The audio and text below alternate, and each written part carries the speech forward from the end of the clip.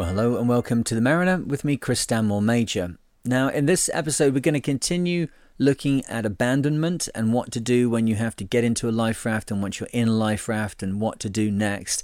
It's taken us, this will be our fourth episode looking at this, nearly 4 hours of looking at this single area. It's just one chapter in the book, but what a chapter it is. You think of it this way.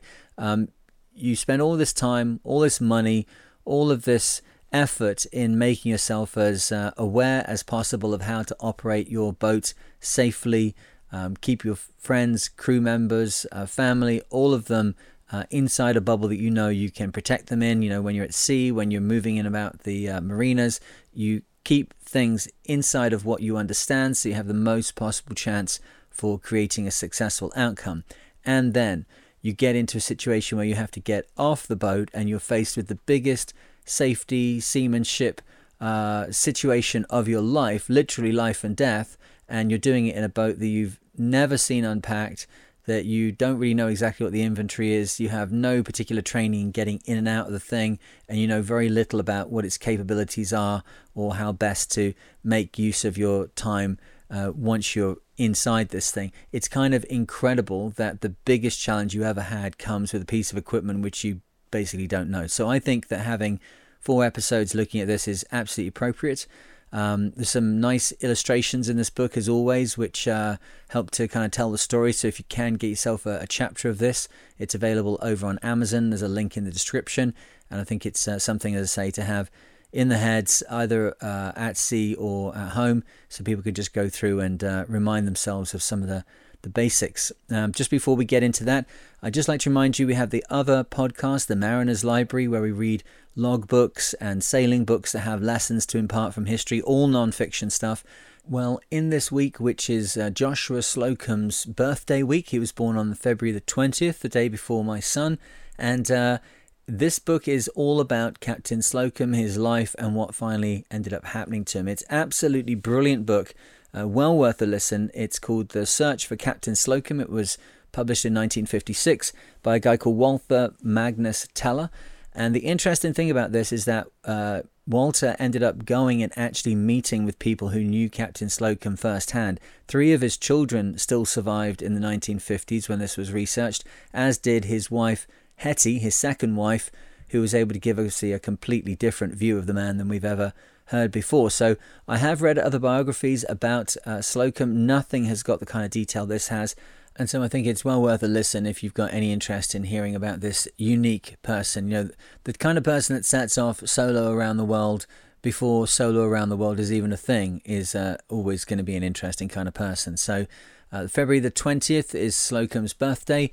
The first episode of The Search for Captain Slocum is over on the Mariner's Library. It went out on the 19th of February. So if you fancy any of that, go and have a see what that's about. But let's get into it now with abandonment. Kind of difficult to jump into the mindset required here. Remember, with last episodes we were looking at getting into the life raft and how best to do that, and then stabilize the situation, get the door done up, get the EPIRB correctly located, make sure the people who are going to be coming with you are on board the raft and are secure and stable and looked after medically inside the boat, that all tray tables and seat backs are in the upright position, and then you'll be ready to set sail on a voyage of indeterminate length on the SS Oh Shit. Alright, secondary actions, what to do next. Be aware that there will be a great temptation to collapse into the life raft and relax. I'm not sure that I would be suffering from that temptation. Now's not the time to rest. Look, there is a temptation definitely to get in and just, I imagine, just fall into a pile of crap in the bottom of the life raft and want to give up at that point. Calling that relaxing is a little tongue-in-cheek. It is definitely not the time to give in now. It's not the time to think, oh, now, you know, all of our solutions are made. We're just going to, you haven't got like launched a rocket that's going to take you back to the land. It's just you're in an even crappier boat, and it's going to need a lot of work to make this one work when the other one wouldn't. Get organized before the cold saps your strength and your ability to use your hands. Bear in mind, it's not always cold water. This is an RYA book, so they're talking about the North Sea, the Irish Sea, the English Channel, the Western Approaches, the Bay of Biscay, those kind of parts of the world. It's not always like that. You do have areas of the world where you go into life rafts and it's quite warm and nice. That can have its own problems, particularly if people are injured, if there's broken skin. We can maybe look at that a little bit more in another episode, where we're looking at what to do in hot water situations for these when you get yourself into hot water. But in like hot climates and you're in a tricky situation, it has another skill set. But here, certainly, if the cold starts to become part of the equation, it's a debilitating cycle. It'll grind you down and grind you down until in the end you won't have the mental fortitude to step forward, and that then everything is lost. It says, if anti-seasickness medication has not been taken before boarding the raft, open the life raft pack, find the anti-seasickness tablets and take them now. Everybody must take one. Even the hardiest of sailors is likely to be sick inside a raft. Be prepared. Take out 1 or 2 seasickness bags. Once someone is sick, everyone else is likely to be affected. Okay, so seasickness, yeah, we know that seasickness is definitely exacerbated, the early parts of it, by people not breathing correctly, and that limited amount of oxygen and increased CO2 starts to make you feel quite nauseous. If you've got any kind of tension that you're holding on to in your stomach, like nervous tension, physical tension, just the physicality of holding yourself in the life raft, it's going to put an extra kind of like sensation into your stomach, which added to the nausea from the CO2 and the low oxygen levels inside the now sealed up life raft. All of it is a recipe for you getting nauseous. If you've never been seasick in your life, it is possible that now is the time that this is going to happen, and it would therefore be very silly of you not to take a medication that can stop that physiologically occurring. Because if you empty the contents of your stomach and then everybody starts emptying the contents of their stomach, the inside of the life raft is beginning to become a biohazard, right? If somebody has some fluids from their body get out, people don't really want to mix themselves up with it, right? If you're like talking about puke or pee or poo or something, people don't want to interact with it. Well, puke's in the same basket, right? Or dripping out the bottom of it. The point is that you can't allow it to happen. And so pretending to be, and it is pretending, you don't know what this situation is, you've never been in it before, you're just kind of like glossing over the reality, but saying I don't need one because I'm a pro sailor, that's stupid.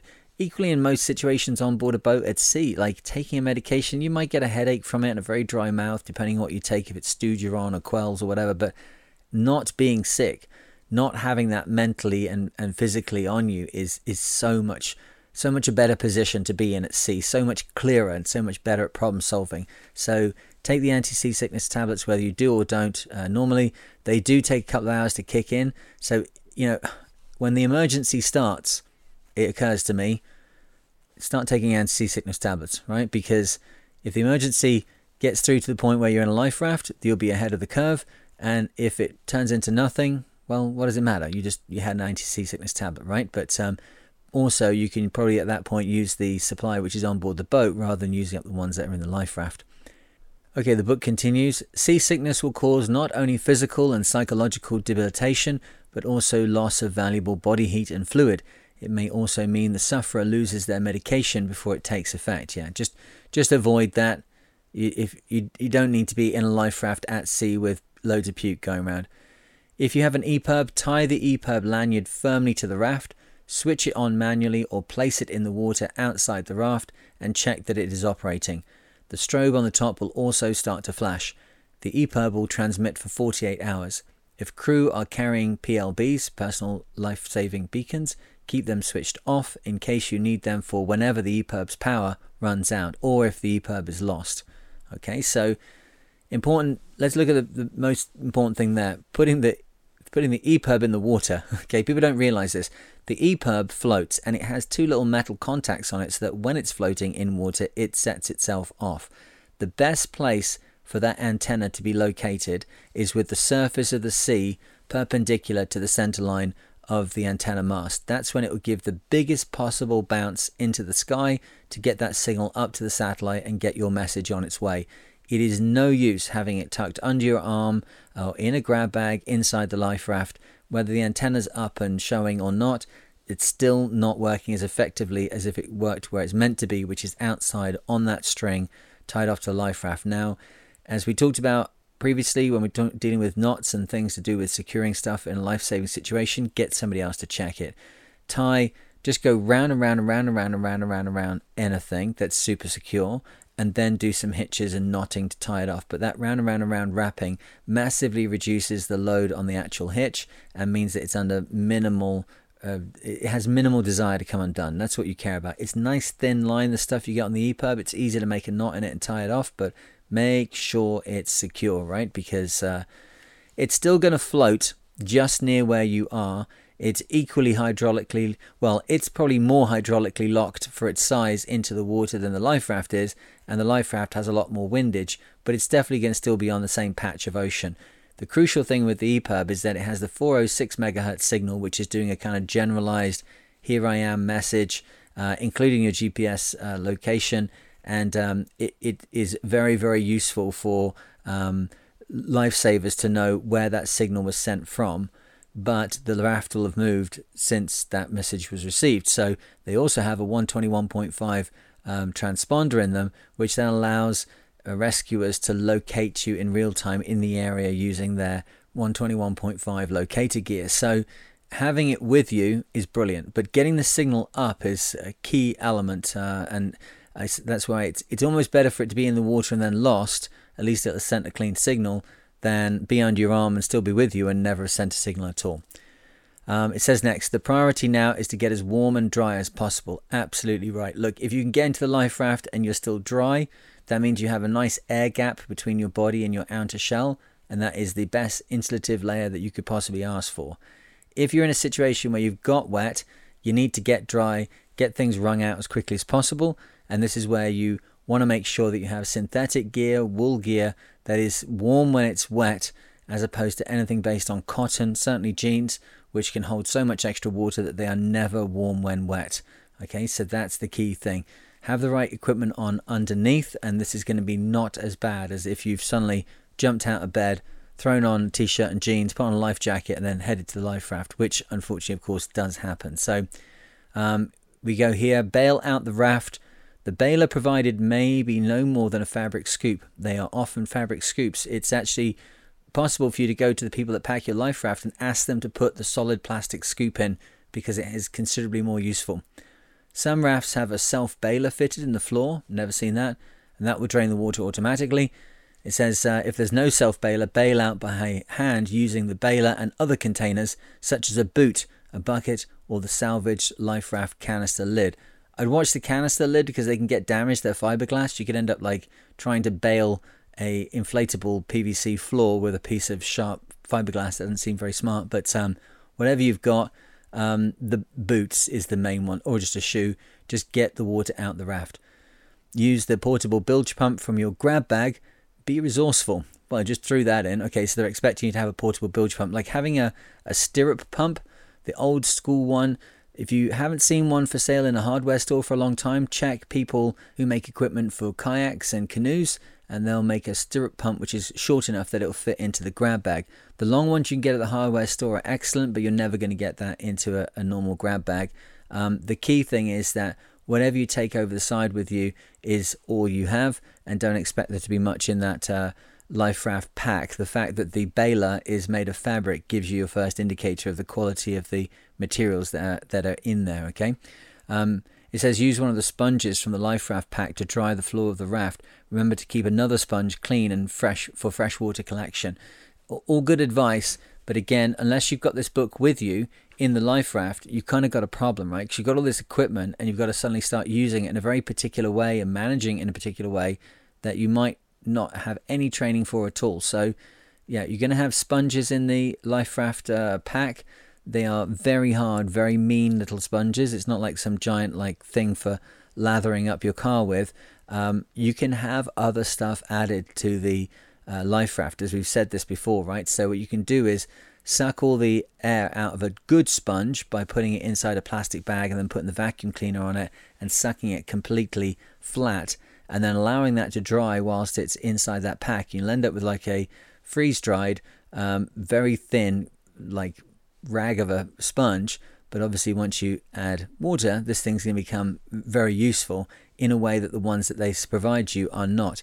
Getting the water out the boat is so important. Getting the salt off your skin relieves things like, what we'd call trench foot if it was 1914 and we were in France. Having this water immersion around your feet all the time can create massive problems. If it's inside your clothing, around your genitals, things rubbing together, the salt in there. Obviously, in this kind of situation, it's going to be very difficult to pee and defecate, so that can all start getting mixed in with the water in the raft. It can be pretty hideous inside a life raft if you're not doing any management of what's going on in there. So I would say this kind of stuff, this is going to be the hardest seamanship challenge you've ever had, and getting some ideas beforehand of what all those random bits of equipment in the life raft bag are for is a very key piece of advice, not least that one of the sponges should be kept for freshwater collection. Like, who knew, hey? It says, applied first aid to those that require it. Everyone is likely to be suffering from shock and to be cold, in addition to injuries. Shock is always this thing that we talk about. There's like psychological shock, which is your mental lack of capacity to function after some big shocking event has happened, that you're stunned, okay? Shock is also like volumetric shock, when you've lost so much blood that you're in volumetric shock, that you're at a life-threatening moment where if something's not done with you, then you're going to pass away. The other kind of shock, the kind of like stress shock, hot sugary drinks are brilliant. You can make a cup of tea while a boat is sinking. Okay, don't go crazy thinking like this is just, that's it, we just write everything off. Going into the life raft with a hot thermos could be very good for that first night. And the sugar that you're not allowed to have from the life raft's bags and the gear that's on board there, sugary snack for people that have had a big physical shock and a mental shock, that can be a game changer just to get everybody on board with the plan. So whilst you have to be very, very cautious with the rations that are in the life raft and anything you've taken with you, you can also stuff your face full with crap that you pick up on the boat before you get into the raft, because you should always eat what you can when you can. You should always sleep when you can. They should always take the opportunity to keep you, the machine that's most important at the center of this, the skipper's mechanism that's going to save everybody else, make sure that's tip top. So when it says don't eat anything for the first 24 hours, once you're in the raft, but you can fill yourself up with stuff before you leave the boat that would otherwise be lost, and it might allow you to get through the psychological effects with shock, which can be so difficult to perceive in yourself and to work through, because everything's on shutdown because of the nature of what's just happened to you. It says collect sharp objects and weapons, knives, multi-tools, etc. that could damage the raft or be used to harm or threaten anyone when rations become short and tempers fray at a later date. Wow, that escalated quick. And in fact, looking at the bag that they're all handing stuff into here in the little diagram, there's like quite a lot of pen knives, and then this like big sheath knife has gone in there. So thank goodness we've disarmed Machine Gun Terry in the corner there. Look, it's a very fair point. It will escalate quickly when people realize that, this is not just an adventure that we're having for the weekend, like type 2 fun. It'd be difficult now, but good later. If you're going to be in this life raft for 4 or 5 days and you've only got a couple of days worth of food, people will get frayed tempers very quickly. It's not like tempers fray 2 weeks in. If you'd have been living in the 1800s and have had lots of experience of being in situations of privation, you probably can hold it together a little bit longer. But when you've been living in the 21st century in name the place where you live, and you're not used to being hungry for 5 days or having your meals rationed out by somebody who you never liked them when they were on the boat and now they're in charge of the life raft, this kind of stuff can lead to violence. So taking things off people is very important. We used to have something in the Navy which is called the 7-day bitch, and it wasn't aimed at any particular gender of people. It was the fact that anybody after 7 days on a boat can suddenly get to a point, if they're that way kind of built, that they're the facade drops and they become who they really are, or they become like a kind of like weird twisted Grinch version of who they are, which is caused by stress and the movement of the vessel and seasickness and all this kind of stuff, of course, and they just start to exhibit really unexpected and very negative behavior. So You don't need that in the life raft. So yeah, remove stuff that could be helpful for them to take over the life raft. And then do what with it, of course, is the problem. You're going to hold on to it. You can throw it in the water. You might need a multi-tool later. Like, there are no dead set answers here, but certainly Machine Gun Terry in the corner should probably be removed from that violin case. He's snatching to his chest so seriously.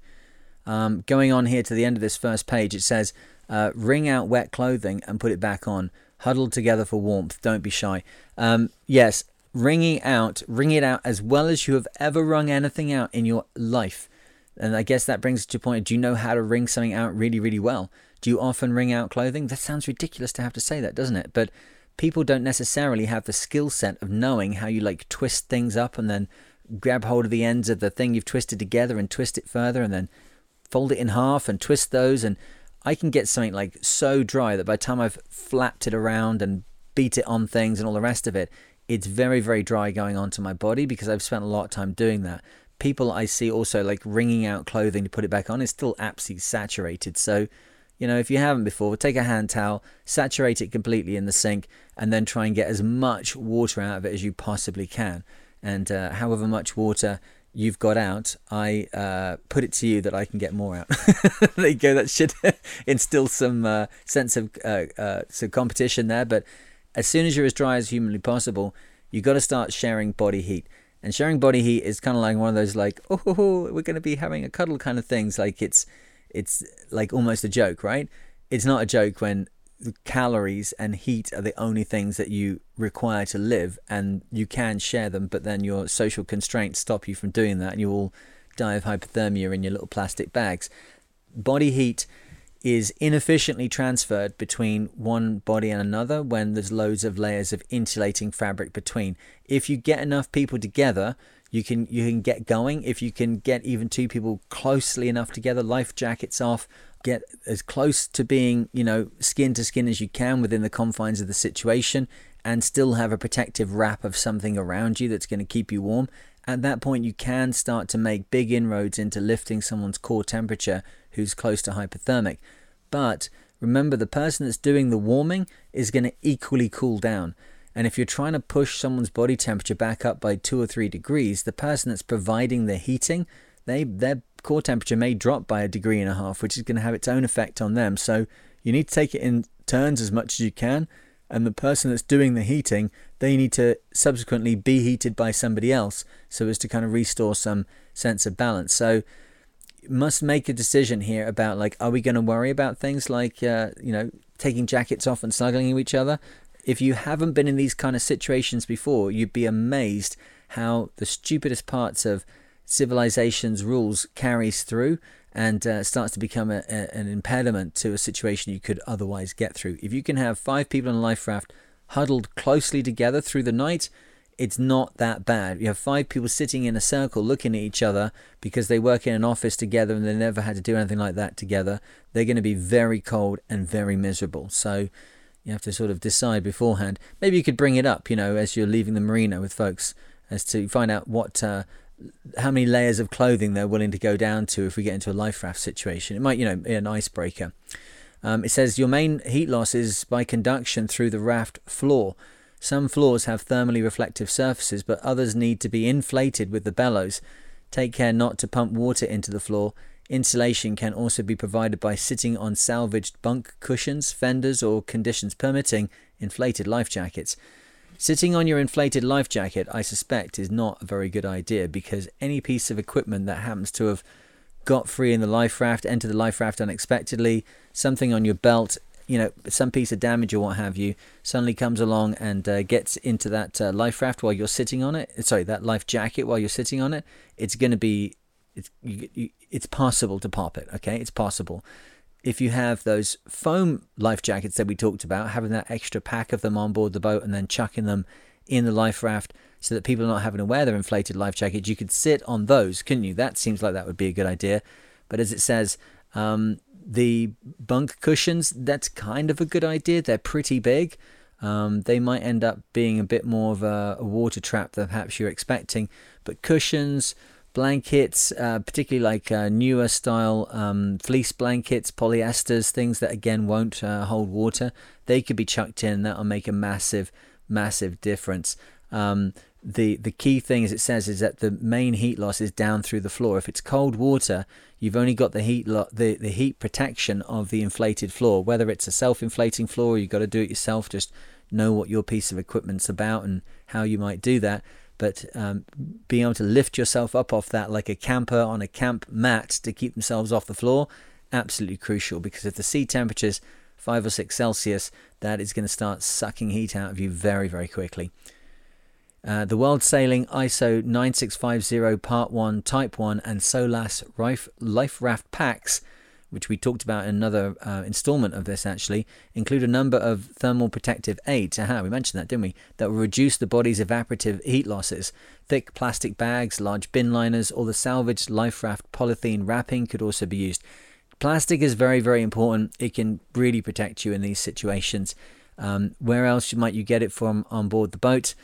You know, as it says, things like black plastic bags, garbage bags, very, very useful for holding equipment, holding clothes, holding food that you might have brought onto the boat, wrapping yourself around it. You can just put your legs inside of a bag because your feet get cold inside the boots. The boots aren't very thermally protected.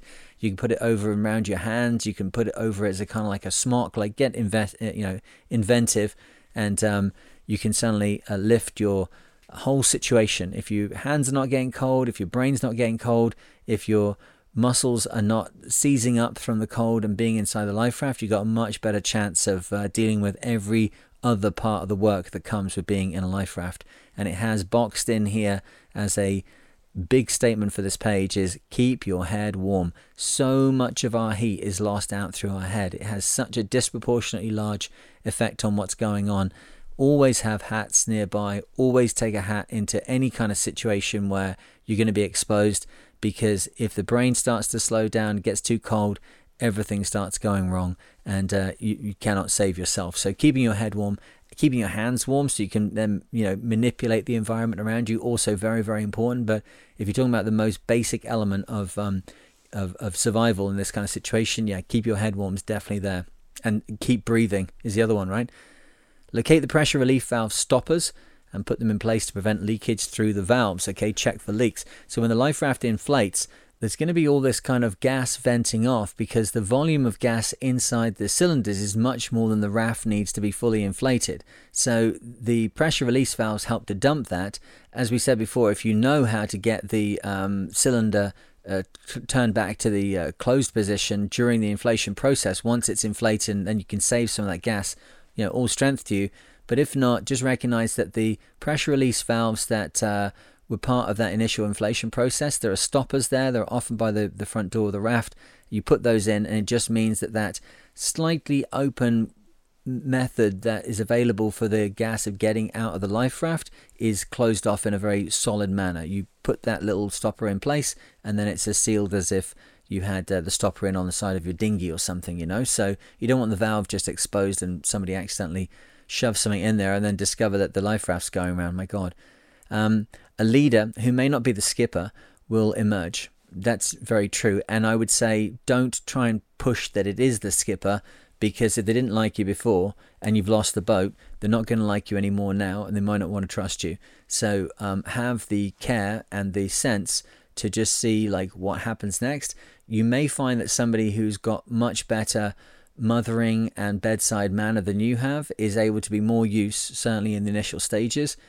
People who have been mothers, have been parents, are much better at looking after folks, perhaps, than the person who is best skilled at maneuvering the vessel. Because you can do one doesn't mean you can do the other. And let's be honest, unless you've been on a life raft before, all you've got is listening to this, reading some books, and paying for the servicing on the life raft. You're no more qualified than anybody else at this point. So if somebody else starts to come through as being the leader, then see how that goes is the best idea. It may be the fittest person with the most sea survival knowledge. Their job is to organize the crew and resources effectively and to make sure everyone believes they are going to be rescued. Again, that episode I did on the effects of psychology and the will to survive, That's a pretty underrated episode. It didn't get that many listens. Maybe I didn't do the best job of presenting it, but regardless, that element of having the will to survive comes up again and again and again in this sort of stuff where we're training, and also over on the Mariner's Library when I'm reading accounts of people surviving, real near-death experiences. Having the will to survive is sometimes more important than having the knowledge to. It's important that everyone works as part of a team to increase the chances of survival and keep each other's morale up. This is now a game where we all play the game of, I hope we're going to survive, I think we're going to survive, we should survive, this is going to be all right, I've been in worse than it, whatever. You just have to keep talking like that the whole time, and there is no point in trying to get over what happened with the boat or throw blame around for that or worry about things might go wrong or all the rest of it. You have to fully engage with the reality at this point, imagine reality that you're going to be rescued, and then you have to find all possible ways to stitch that imagined reality into actual reality where then a boat turns up. So you're going to have to potentially be in a life raft for a long time. So there's no point bringing a negative emotion into it. It's just going to make it a much worse place. But some people are not going to be able to help themselves. And certainly when they've got over that initial bit where they're kind of just stunned as to what's happened in, we say like in shock, but in, psychological rather than volumetric shock, they may start kind of rallying and reverting back to other behaviors, or may revert to behaviors you haven't seen before as elements of their personality start to shine through, and recognizing they're in quite a desperate situation, they can show pretty desperate behavior. So be aware of the fact that everyone's job now is to keep morale up. There's no point in being negative, and that the chances of survival for everyone are increased if this can be quite a positive space despite the situation. It says no recriminations. There will be plenty of time for that after you've been rescued.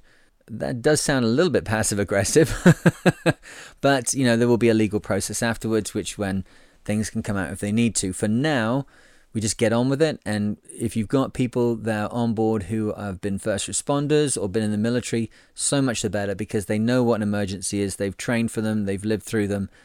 They are absolute stalwarts of this kind of situation.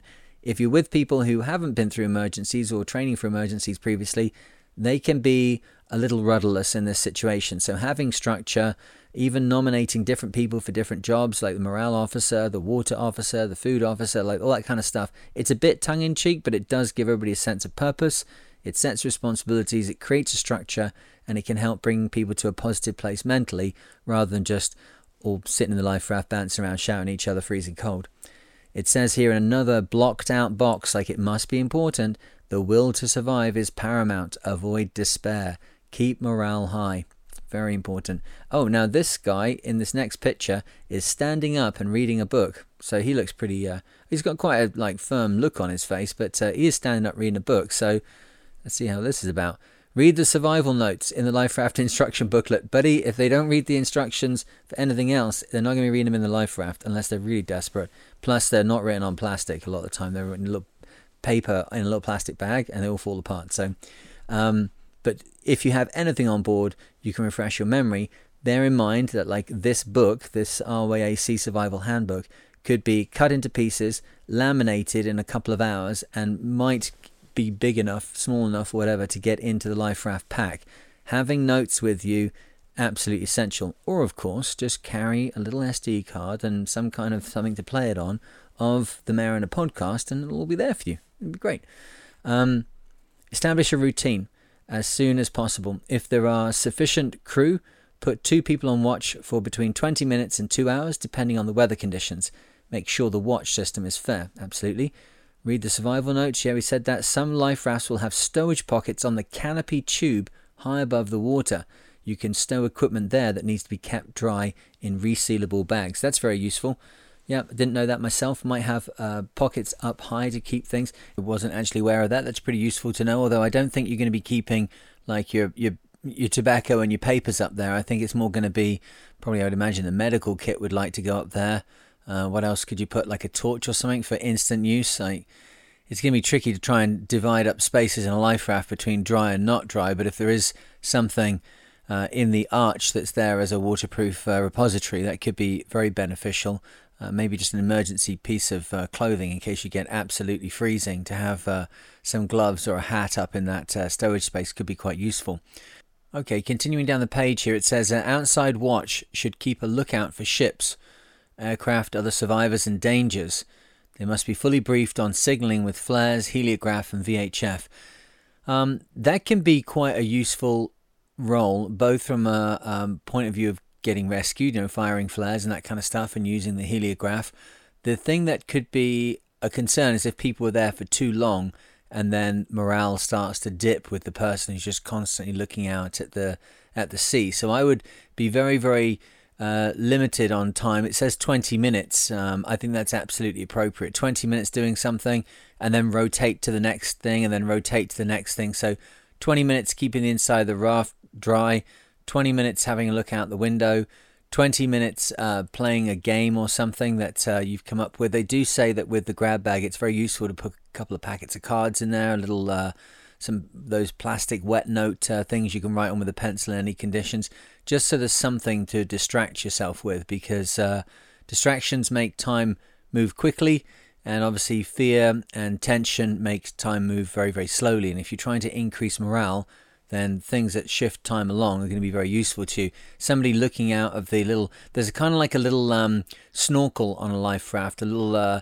tube of material which is easy to cinch off so that it's somewhat waterproof, but then you can undo it and stick your head out through the tube and get your binoculars up if you brought those with you, and see who might be about. But pushing somebody out there for too long could certainly get them very cold on their extremities, and get them very cold in their soul if they're just looking at the horizon and there's nobody out there. So be careful with that.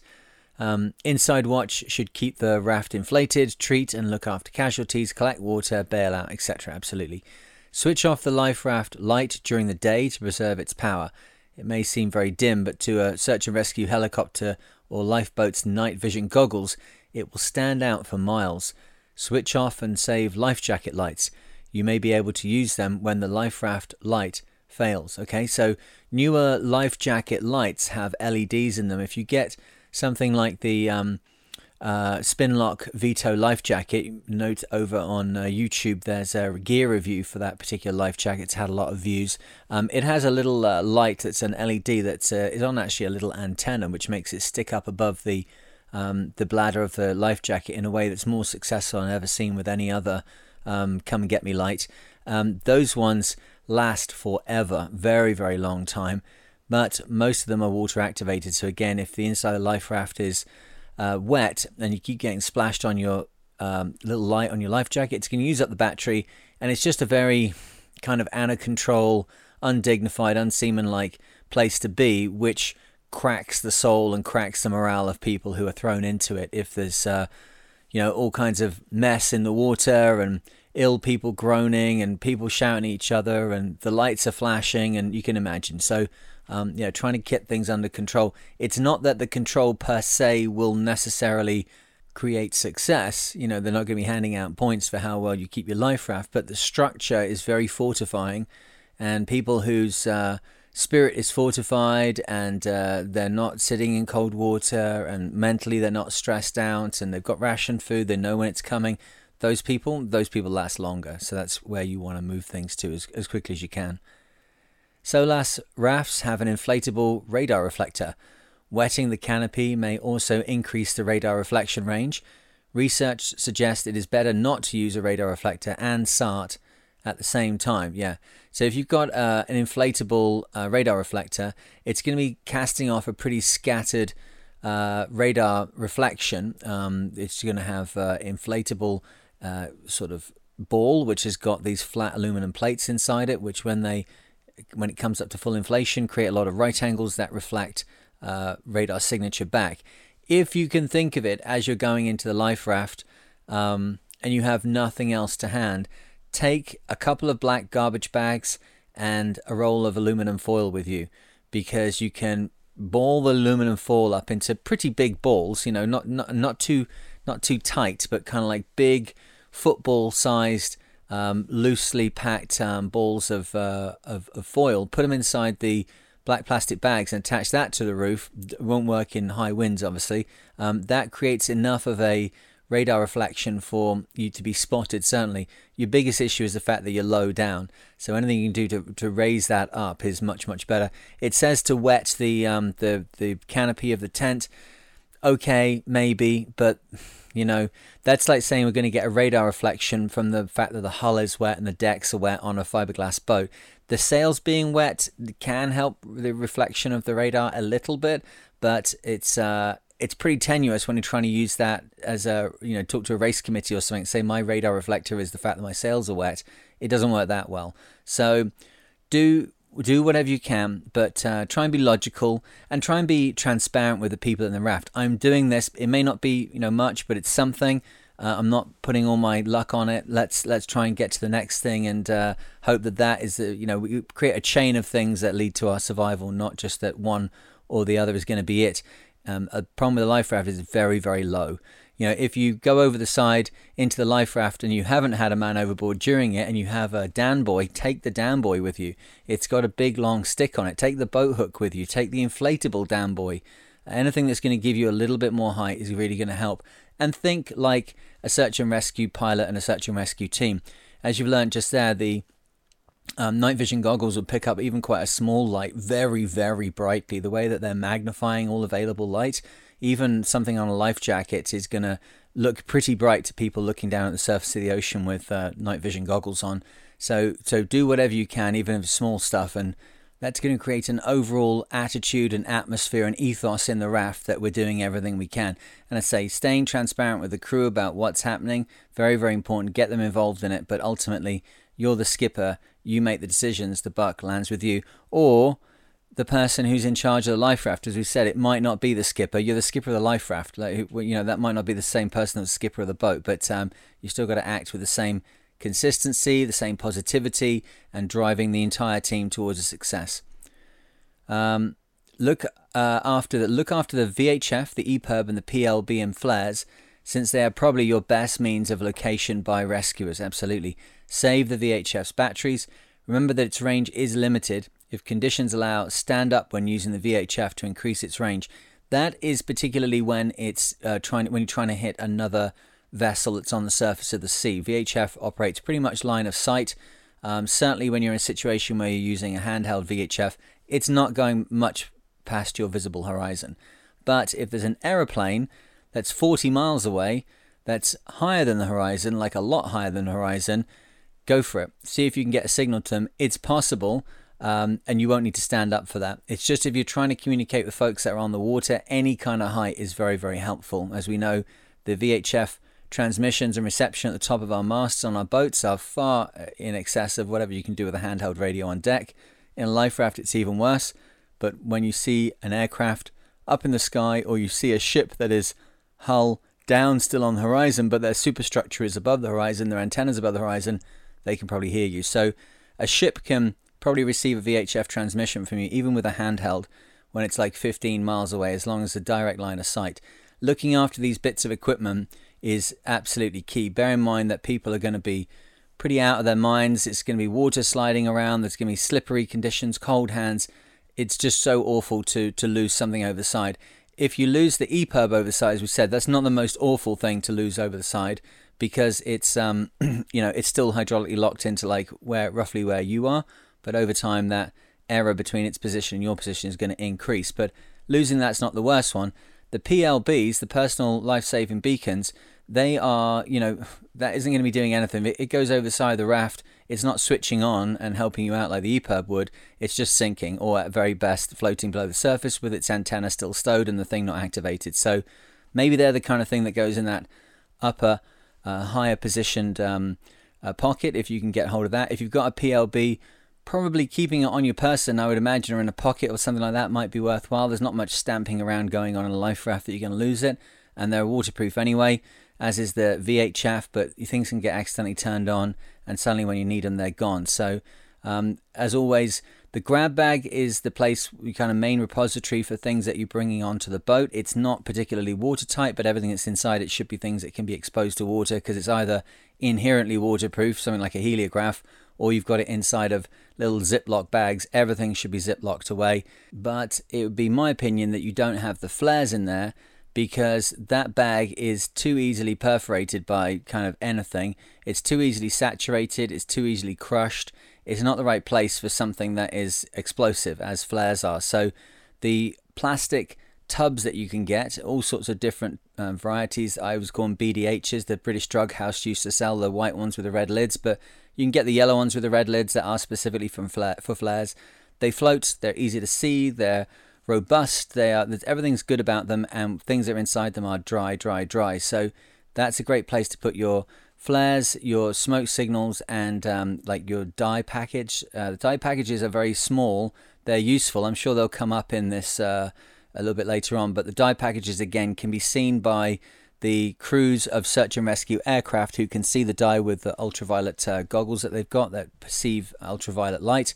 And although you won't be able to see much of it from the water, when you're in the water, it is super useful. So you don't want to lose it. And that package is only about the size of like half a packet of cigarettes, right? They're not big, and it's easy to lose them. And then easy to lose them in all the pockets on a grab bag, and in your pockets on your jacket, or inside the life raft. So if they're just inside that big plastic tub with the flares and the smoke, that kind of grouping makes sense to me, and they're always easy to get hold of. Avoid urine retention because it could have some serious consequences later. Urinate within 2 hours of boarding the raft. Female survivors may prefer to use the bailer. Take care not to fall in if urinating out of the entrance. Ask other survivors to hold your life jacket straps. You know, we want to still create a situation where there's respect for each other and there's a little decorum. Certainly there are requirements of male and female survivors may be different. Also, if you've got someone who's very large body weight, they may have problems urinating because they'll be so top heavy when they're on their knees that they'll not have the strength to support themselves on their knees on an inflated raft floor, that they won't be able to do it. So think of, solutions that help people's self-respect and dignity. I would not have people going into the water to relieve themselves from the coldness, from the separating from the raft, for all the above obvious reasons. Certainly, guys, you can lie on your side and pee into a bottle or something like that.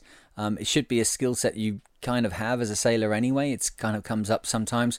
For the girls, it's a little bit different. You can have devices which are helpful, like a shiwi or something like that, kind of almost a bit of a joke in some circles, but not if you're in a situation where you've got to take off all of your super warm underlayers in a life raft just to have a pee. So hopefully girls listening to this, although the statistics say no girls anywhere listen to this podcast, so if there is somebody listening who's not actually a 50-year-old guy, that would be great.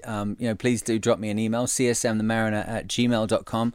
I'd love to hear your experience and ideas about how this might go down as a woman. One thing I'd say is, if you're not aware of it already, and guys, be aware of like what's available to make the rest of your family comfortable. You can get salopettes, waterproof salopettes for women specifically, that have straps that crisscross at the back and then allow the seat of the pants to be dropped with 2 zips on either side, which makes going to the toilet much, much easier for women, and it means that you're not having to lose all of your heat in a survival situation to do that. But just in normal life, it makes it much easier.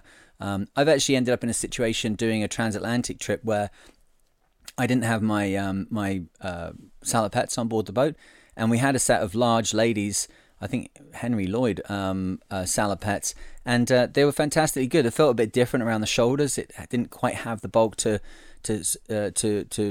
not feel tight wrapped around my shoulders, but a guy's lats are different from a woman's lats, but other than that, they were absolutely fantastic. And I took advantage from my own education of the fact it's got 2 zips on either side, and suddenly I'm in the bathroom having, a full-on experience with number 2, with still wearing my salopettes over my knees and everything else. It's like, from a everything point of view, it's better. It's like it should be the design for all salopettes everywhere, because you can just pull up your jacket, unzip the jacket a bit from the bottom, pull down the salopettes, do what you need to do, and put everything back together. It's just as bad being a guy when you have to do that as a girl, but the girls obviously got to do it pretty much every time they go. So be aware of what's available, be aware of how you might use that in an emergency situation on a life raft. The key thing is that people don't get unsteady and fall out through the door. But the other thing is that their own self-respect starts to go downhill, and that leads to this loss of morale, which, as it keeps saying everywhere throughout this book, believe me or not, ends up being the most important thing.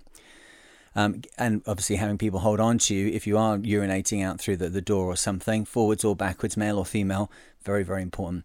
You cannot reabsorb urine from the bladder. Urinating will not increase your rate of dehydration. Try to get rid of urine overboard. Its smell can cause nausea. Avoid urinating in your clothes, since cross-infection could cause problems later. Okay, if you're urinating in your clothes, and your clothes are in the raft, where we're talking about the fact we have to bail all the time, you're basically urinating into the raft. It's just going to take a little bit longer to dribble out through the bottom of your trousers or out through whatever piece of clothing you've got on. As it says, you can't reabsorb water back from the bladder. What it doesn't say is that water held in the bladder is heat held in the body, which in extreme situations you can look to that. You might have 100 mil of extra heat in there, but not to the point where you're in any kind of level of discomfort. It's just saying don't pee as soon as you feel like peeing. You could keep hold of that heat a little bit longer, but as soon as you get to a point where, I don't know if you've ever really pushed it to the absolute edges of what is possible with the human bladder. I think we've all felt that way as children. As adults, maybe don't allow ourselves to get into that situation anymore. But you can get to a point where it's then getting difficult to urinate. You've been holding on to it for so long, they'll actually find it difficult to start to go. And not too far after that is get to a point where you cannot urinate. So you do not want to be getting into that. So just, even if it's an awful thing to have to do, you're going to have to make some kind of plan so these things can be dealt with. And that, of course, leads on to a bowel movement is not uncommon. You will probably not need to do it again if you're not ingesting food or fluids. That's a key element in this. I don't know if you've ever had a really big shock, a physical shock, a psychological shock. Sometimes the body, as part of the fight or flight mechanism, it just empties out the bowels, ready for whatever's next. I don't need to do that action right now. I'm going to use all available sugars for fighting, flighting, or whatever it is that we're going to be doing here. The point is that you should kind of be expecting that's going to happen. How you deal with that, it's problematic. It's very problematic. Try and remember to take toilet roll with you onto the boat, not necessarily because it'll be so useful, but because it might give the impression of being useful. Personally, I would do this. Take the wet wipes with you into the raft. They won't fall apart in the water. You can clean a lot of mess up with a wet wipe. If you ever looked after an adult full-time care or looked after a child, very similar, you can clear up a holy load of poo with a load of wet wipes, right? And get it out and away. We will be dropping polypropylene-laden wet wipes into the water. Yes, we will, and we'll be paying some money to save our seas or someone thereafter when we've survived. But what we have to do is not have cross-contamination between the contents of one person's body and other people's bodies, and we have to maintain dignity so we have morale so we can survive, and we have certain physiological realities that we have to deal with. Otherwise, the whole lot's going to grind to a stop here. So don't get caught up in silly details now. A couple of packs of wet wipes is hundreds and hundreds of wipes. You can clean wounds with them. You can clean up any mess that's in the raft, mess that's on people. You can clean blood with them. You can do all sorts of stuff, and then they won't fall apart in your hands. Everything else in the medical kit, like sterile gauzes, all that kind of stuff, it's all going to become waterlogged, soaked, and a real mess very, very quickly. So consider perhaps that those might be your best option if your push comes to shove and you're actually having to clean out clothing that you were previously in because you've taken a movement in them. Okay, protection, it says. Where are we getting up to here? 53 minutes. We've still got quite a few pages to go. There was part of me that wanted to finish this today, but if I can I advertise the next one? Because I know otherwise, at the moment we've got about 250 people, maybe a bit more, 300 people listening to these. It's about a half or a third of what used to listen to this podcast, and I am coordinating with Apple because there seems to be an issue with subscribing. Some people, it makes their podcast, the Apple Podcast app crash on their phones, on their tablets. Something certainly happened to the way that this podcast is dealt with by Apple specifically, and that means that we haven't got as many people as you used to have. They'll turn up in the end. They'll find their way back to it when Apple gets their admin sorted out. But to advertise what's going on next and to, how these things grow is that you tell other people and say, hi, listen to this guy, he's talking about all this stuff, seems useful. Share it around with people, social media groups that you're in, or anything to do with sailing. And that's how we grow it. And then we have the opportunity to do more interesting things along the line. But coming up in the next part of this bit about abandonment, which will be like part 5, we're going into water and food rationing. Interesting. What else we got here? Oh, and what kind of food you should be eating and how you divide everything out. Some examples of when this has happened. The USS Indianapolis attacked by a Japanese submarine. That looks good. Long-term survival techniques. Collect rainwater at every opportunity. I'm just reading a few things here. Solar stills. Hand-operated desalinators. Chit-chat about Steve Callahan and his 77 Days Adrift. Forward osmosis water packs. If you haven't heard of those are brilliant. What's on the menu? Catching fish from the life raft, flying fish, turtles, seabirds, keeping food cool and how to dry things so that you can have dried fish many days after the actual fish itself has been butchered. Methods of keeping cool, sea anchors. What else we got here? Don't get into the water to cool down. You may not be able to get back on the raft, and then a big summary. So that's what will be in the last one. Coming up next, we're at 55 minutes here, so I think I'll leave it for today so we get a nice chunk into the next one, which looks then that it is also talking about dealing with different climates. We did talk about that a little bit, about the fact that, you know, you might be stuck in a hot environment, not a cold environment, and that's got its own challenges with it. So that'll be next. But if you haven't already, check out the Mariner's Library. That's pretty interesting. I did some stories which were from an anthology called White Sails Shaking. There's 24 stories in the anthology, but looking at the uptake on the podcast, I started to realize that people probably don't want to hear an individual story 20 minutes long each day. They want to get involved in a story and see how it plays out over a couple of weeks, which is what normally happens. So I brought the anthology White Sails Shaking to a halt at story 10. And then moved on to the Slocum book, The Search for Captain Slocum, which is starting this week, which is Slocum's birth week. I think it's the appropriate time to do it. I'm going to put the rest of the stories from the White Sails Shaking anthology over on Patreon, so you can pick them up at patreon.com/The Mariner. But I hope that this continues to remain interesting for you. It's a funny thing to have to talk about being on a life raft and how to deal with it. But I say again, only that the most serious seamanship challenge of your life may not come on board your vessel, or indeed any vessel you might have examined previously. It might well be that the boat that actually ends up shaping your life experience most strongly is the life raft, the one that you've never had any time in, never trained for, and don't know what all the equipment is. So it's a bit crazy to be doing 5 parts over abandonment into a life raft, although we are just following what's here in chapter 7 of the RYA Sea Survival Handbook. But I hope that if just 10% of it, you know, catches home inside your mind, and you're ever, let's hope never in that kind of situation, but if you're ever in that situation, some part of it starts to come down to you. And if you have to only ever remember one thing, it's look after each other, and that's the best you can hope for. The other thing to get quite gloomy about it is the fact that you might all die in this life raft. It has happened a lot of times.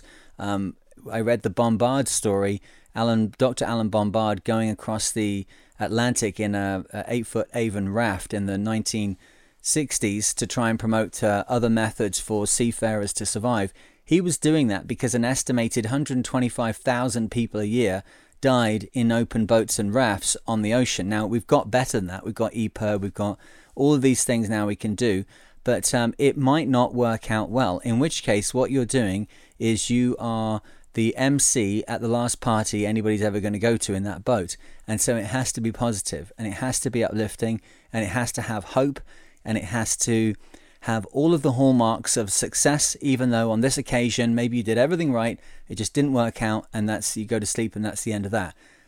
If that's so, make that gracious, make that wonderful. If you're going to survive, have it said that, you know, the boat went down, but my God, he was amazing in the raft afterwards. That's also okay. Don't be in a situation where you're actually only in the life raft for, 12 hours and you're an absolute idiot and some kind of disciplinarian, stentorian type Captain Blood figure, and you're the one that sank the boat as well. So whatever's the outcome going to be, there's definitely nothing other than looking after each other, and it is actually an opportunity to see the very, very best in people. It's surprising how that suddenly comes to the surface in these kind of situations. But let's not worry about any of that now. Let's keep the boat safe. Let's keep the boat under us, and then we won't have to worry about the little scary orange boat that we can launch out the back in case it all gets too bad. That'll just stay tucked up in its nice white box. But wherever you are and whatever you're doing, I hope that you are safe and sound. I honestly mean that. And I look forward to speaking to you, as always, in the next one. Cheers.